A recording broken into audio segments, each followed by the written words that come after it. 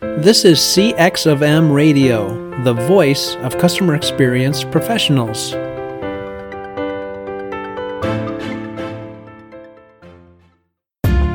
Welcome to another episode of Press 1 for Nick.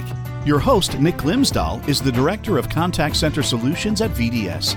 Through conversations with customer service and customer experience leaders, Nick and his guests exchange insightful stories, best practices, and invaluable lessons they have learned along the way. Welcome to the Press 1 for Nick podcast. My name is Nick Glimsdahl, and my guest this week is Jeb DeSteel. Jeb is the owner of DeSteel Consulting. They offer CCO coaching and customer performance assessments. He is also the author of the book, Competing for Customers, which I highly recommend. I showed him earlier that there's a ton of corners bent and highlighted. I'll vouch for that. But it's all about why delivering business outcomes is critical in the customer first revolution. So prior to his current role, he spent 21 years at Oracle, with the last 12 years as the Chief Customer Officer at Oracle. Welcome to the podcast, Jeb. Thanks very much, Nick. Glad to be here. Yeah. So one thing I always try to find a little nugget. You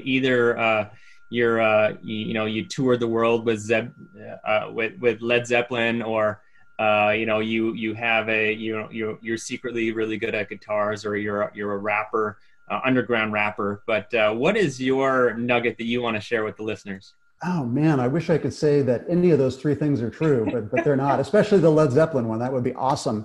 I grow avocados. We've got about 25 big avocado trees on the property, and we grow a few thousand pounds of avocados every season. Wow! And so, how many of those pounds do you eat? You would be amazed how much is consumed right here.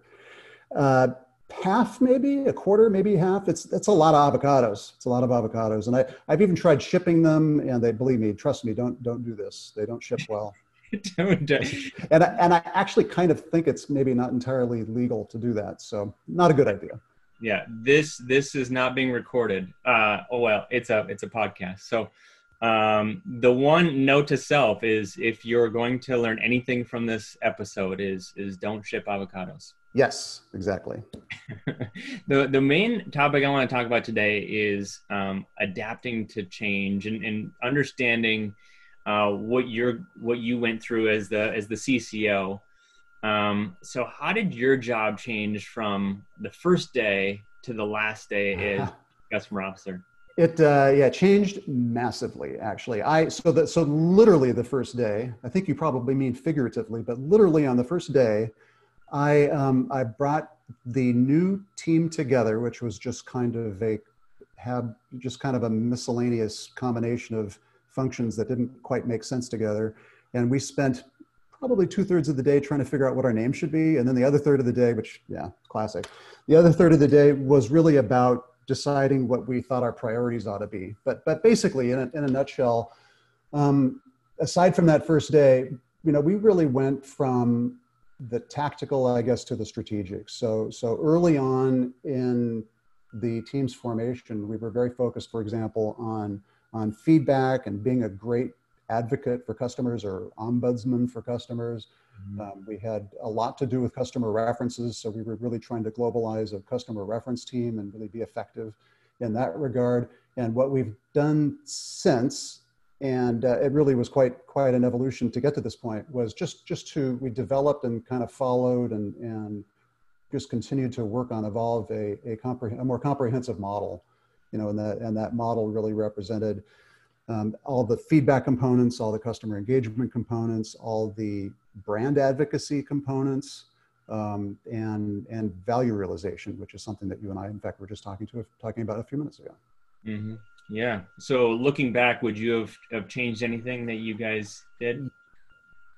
Yes. Oh, for sure. I think we could have been faster. I think we could have done a faster job of engaging the sales and marketing. We could have done more to support customer deals. We could have done more to resolve thorny customer issues. We could have been even better brand advocates as opposed to relatively tactical customer referencing. And I kind of wish that we had focused on a few more things really well. And that's probably I guess my natural tendency, which kind of bled into the way that this team functioned to a degree, was just, I hear of a challenge, I hear of a problem, I want to jump into it and try and solve it. And the risk, of course, when you do that is you spread yourself thin and do many, many things, mediocrely, I suppose. So focusing on a few things and doing those few things really well, I think would have made a big difference. I guess the other thing that I would have focused on more earlier, because I learned later about this, is storytelling. Storytelling, especially as it relates to finding an interesting, new, impactful way to talk to your own organization about what customers are actually experiencing. That is really impactful. And I feel like if I could have gotten onto that train maybe 2 or 3 years earlier, we would have been further along. And I guess the last thing maybe I would have done a little bit differently is to have acknowledged that and really broadcast and really institutionalize the fact that we were really agents of change. We got really good at being change agents, driving change management, but it took years to get to that point, to have the credibility and the capability and the people with the right skills, ready to tap into. Right. Yeah. So going from a mismatch of people on the very first day, trying to figure out your team name, to yes, driving results for the customer. I think it's an ever evolving experience. Yeah, totally. The other thing I should mention too is that I literally did not know a soul, another person who was a chief customer officer or who ran a customer programs team. So this was all kind of invention on the fly, which was great. And I felt like the good news is I felt like we had the license to do that and incubate some really interesting things. And I think there was big payoff in that. But it also can be a little nerve-wracking unless you've got some sort of a framework to start with. Yeah. Do you, so fast forwarding today and somebody was the chief customer officer, do you feel like somebody has the license to do that, since there are so many people as a chief customer officers or having brand advocates?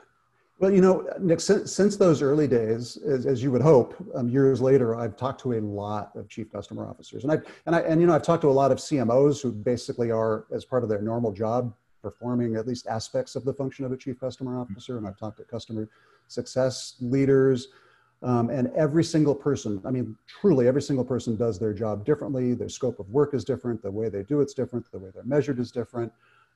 So I think it should be that. If it is that, wonderful. I felt like I had that luxury, and we worked for it too. We had to work to earn the right to do some experimentation. One of the things that comes up in a lot of conversations I have with CCOs and other people that think about this stuff is, well, how I really want to build and invest in a large organization, and the larger the organization, the bigger influence it might have. I feel like the absolute opposite is true. I think in this kind of a role, which is really all about being a change agent, as mentioned a few minutes ago, you are best served, almost in every case, you're best served in having a relatively small organization that's more of a staff function than a line function, and can, kind of, I would say, sort of fly under the radar, and in fact, in doing that, be able to experiment on some things and take on board the things that work, and then even just push those things out to some organization that can really operationalize it, and then you move on to the next interesting thing. So I think the short answer is it doesn't happen most of the time, I'd even say, but when it does, it's great. And if you think about an org design with that in mind, I think that would be really helpful. Yeah. It sounds like a great plan. Keeping the customer focused and inside that org design. As leaders in customer experience, they're so focused on things like journey mapping and net promoter score and design thinking, and that they fail to translate their great initiatives back into business results. From your perspective, why is that? I may have a bit of a contrarian view here. Perfect. Perfect. Okay, good. That's acceptable. I feel like, I don't think there's anything inherently wrong with those things individually and breaking down what they're supposed to do. But what I do think is that it can often become, to be fair, it can often become more about the process versus the outcomes. And what I've very carefully have tried to avoid doing in my years doing this stuff is I tried to avoid in any way feeding into the perception that customer experience is all about workshops and process. I mean, it's really got to be about business results for the company you work for, and that being derived from business results that your customer or client achieves. I do think that CX initiatives get somewhat of a bad rap, and I think the more that any of us feed into that, the more legitimate that rap can be.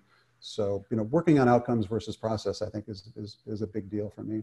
So I'm not a big fan of the the workshop or the journey mapping sort of activity. Yeah. So why not the journey map? You just shared how you're not a big fan of it. Why? Where's the pain point? And let's keep ruffling the feathers. Yeah, that's fine. We can ruffle those feathers. So I think that for the most part, and this has certainly been the case with lots of people that I've talked to, whether it's clients, customers, my team, Oracle's customers, I feel like you kind of already know the answer.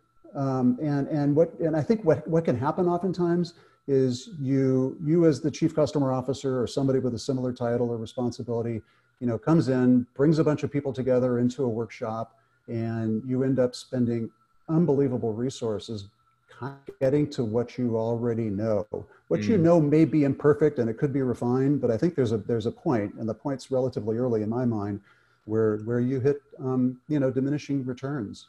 And I think the other aspect of this that I think about is that when you get people engaged with that sort of a laborious process, and I really do mean laborious, literally, it can be a lot. I think the chance that you take is the risk of quickly disenfranchising the people that are participating in that process because of their expectations versus your ability then to take that and back to the to the premise of your question, actually get something done, actually realize some benefits for what you're spending. And I guess the other thought that I have on that is that the role of the chief customer officer has been around for, I don't know, probably a dozen years, maybe 13, 14 years, something, no more than that.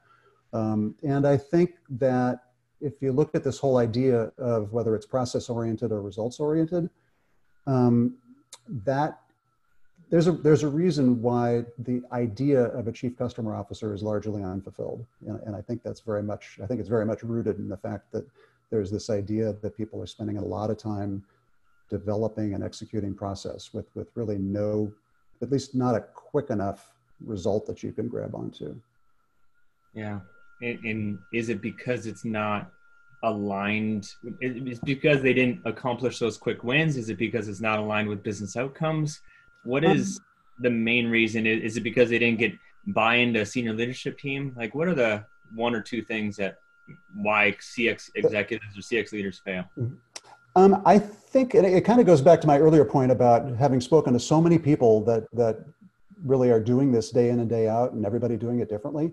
There's no framework. Like if you're a chief financial officer or a chief operating officer or a CMO, there's a pretty clearly defined, it may not be written in law, but there's a pretty clearly defined idea of what you need to get done, how you go about doing it, how you organize, how you're measured, and all of that. There is nothing like that for chief customer officers. So one of my missions at this point in my life is to say, follow the framework. The framework will necessarily be a framework. It'll be imperfect for you in specific situations, but adapt it, make it your own, but start with something that gives you, an overarching view of what the customer strategy for the organization should look like, and how it could be measured, and how you could be interacting with the other executives, management in your organization. Yeah, that's great advice. So you're not a huge fan of journey mapping. What should companies do instead? One of the things that I recommend that you do early for the proverbial quick win is to look at ease of doing business. I don't talk about it a whole lot in that book, but I've written a number of blog posts about ease of doing business. I'm pretty passionate about it. The whole idea is to find the ease of doing business hotspots. My thesis, if from before, that you know more than you think, and that you don't need to spend a huge amount of time with the organization discovering what's already discovered. Come up with what you know to be and what the organization can tell you with relatively minimal effort. What are the big hotspots? What are the things that are really creating the most amount of friction for customers, and knock out those obvious things. And they tend to be, over and over again, billing and contracting and transacting. The other thing to think about, and I think this is consistent with what I'm saying too, is that, if your employees are feeling the pain, forget that it'd be great for them to go talk to a customer and kind of get interesting insights from that customer, or you should too. If employees are feeling the pain with billing or contracting or any kind of commercial transacting, odds are your customers will too. So it's things like those things that you can bring the team together and address shared problems, but with a thesis already prepared, so you can get quick buy-in and then move on those things. I think over and over again in the interviews that I've done with organizations, addressing those 2 or 3, even 1 or 2, ease of doing business challenges or areas of friction can make an outsized contribution to your customers' level of satisfaction and loyalty. Yeah. So when it comes to hotspots, how often should you be paying attention to those hotspots? I would do it on a quarterly cycle. What we used to do, when I worked at Oracle, was we used to put together a list of these kinds of hotspots, and most of them were ease of doing business related, but not all of them were.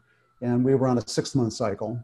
And if I were to do it over again, I probably would have said, we really ought to do this on a quarterly basis instead of a 6-month basis. But that can be a big impact. And basically just the notion of having a list that is widely disseminated across the company, that shares at a moment in time, quarter to quarter or half year to half year, whatever, kind of what the key themes are that need to be addressed across the company to make a big impact. That's really impactful. Some of those things will be owned by an individual, within the organization. It's relatively self-contained, but the biggest impact is with the other issues that are owned by larger, by a number of different organizations, and they're inhibited from being, really successful because the handoffs aren't quite right, or their priorities are different, or they're measured in a different way that drives different behaviors. But having that list and using that list fundamentally as sort of a change agent tool can be really powerful. And a lot of that's ease of doing business oriented. Yeah. Do you think that organizations will need to continue to escalate that, so it's now will eventually turn into monthly reviewing of those hotspots because of changing expectations?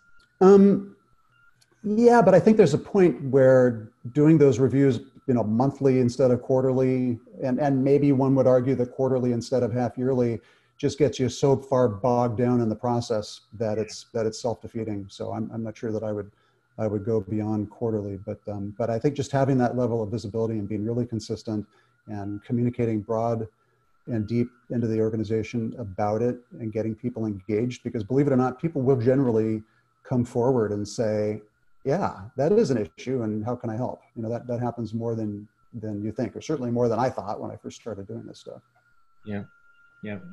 So the biggest thing that customer experience struggle with is trying to find buy-in, finding a way to talk to the C-suite. So how do you go about building a business case around the ease of doing business with your company, and then going and talking to the C-suite and saying, hey, it's fall time, it's Q3 going into Q4, I need to start planning for the next year.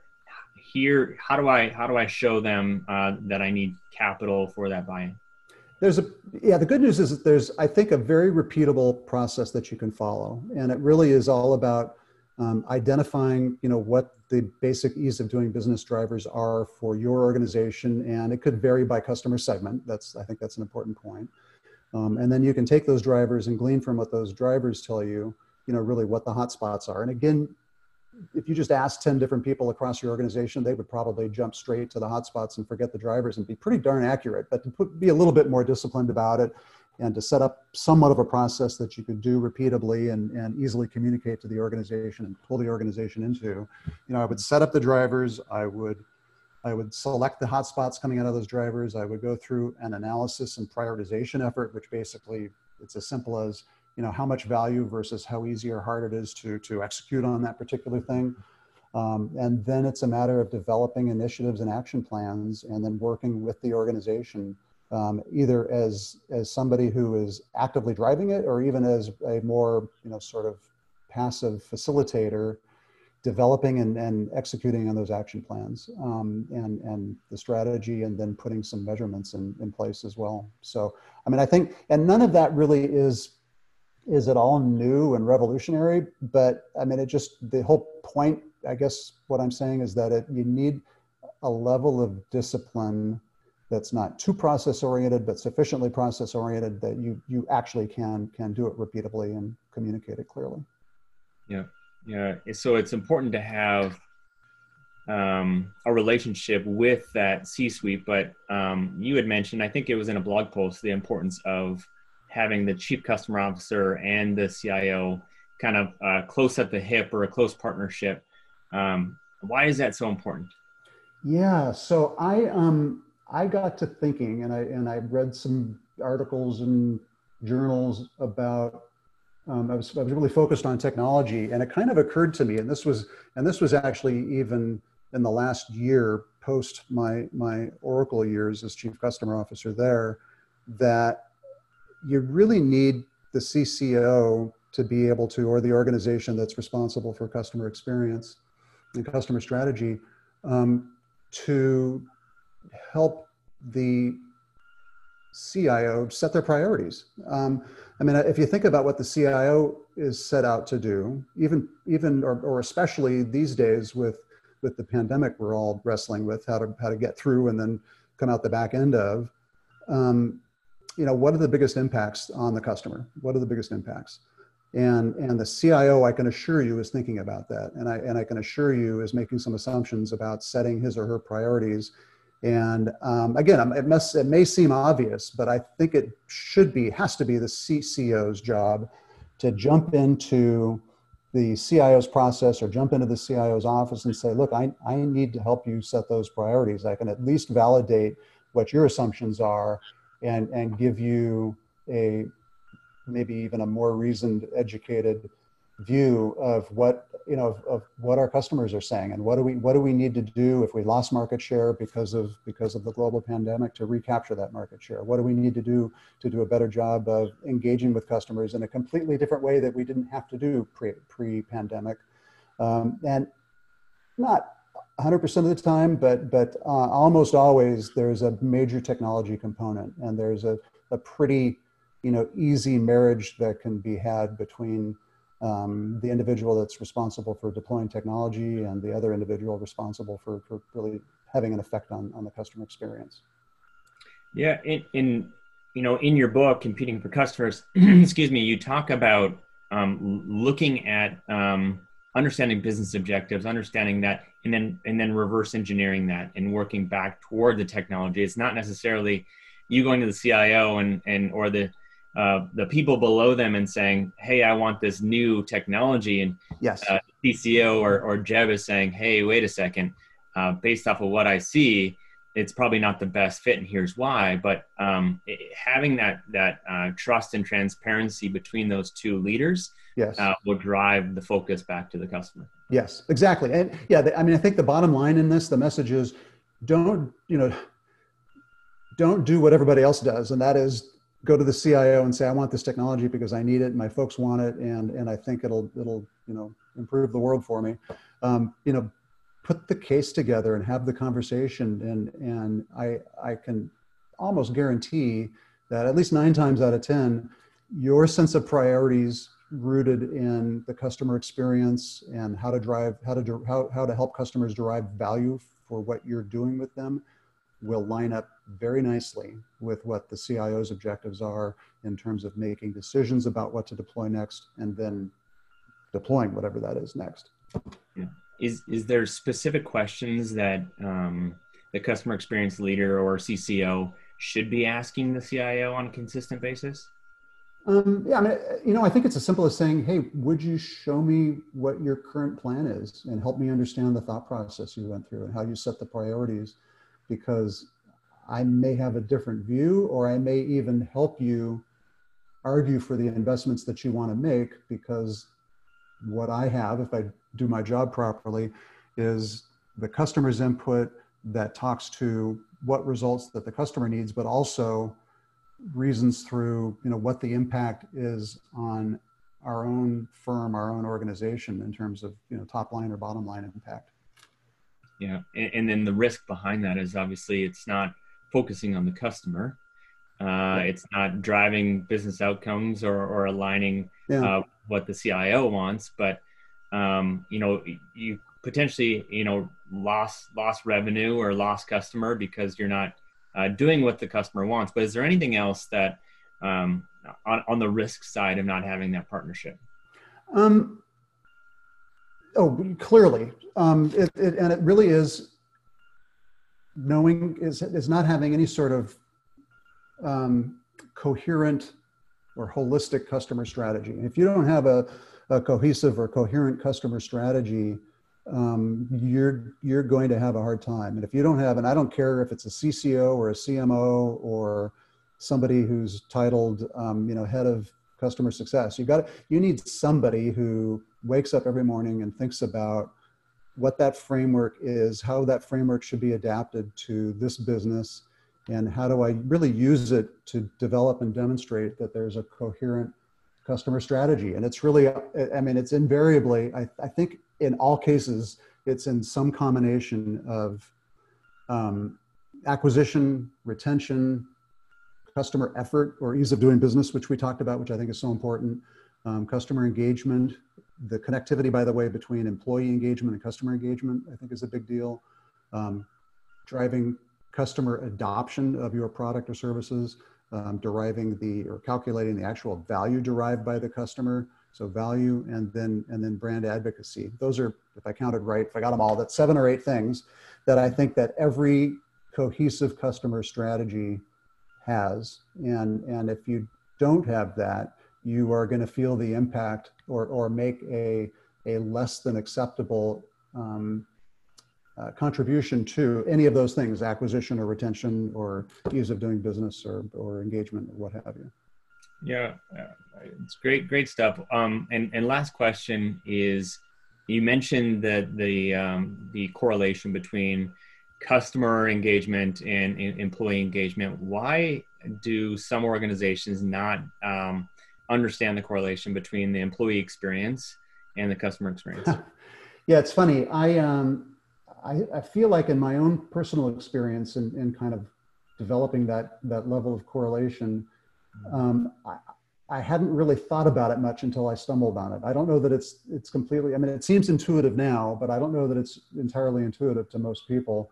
And generally there's not a lot of connective tissue, I think, between, say, the CHRO of an organization and marketing or customer success or the office of the chief customer officer. So I just think you have to be deliberate about it. And I don't think people just put a lot of effort into thinking that through.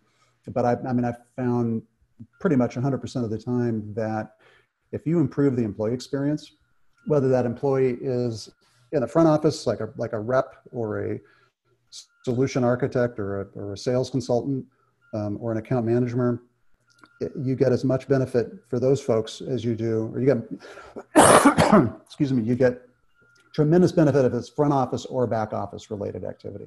Yeah, I would agree. I wrap up every podcast with 2 questions. The first question is, what book or person has influenced you the most in the past year?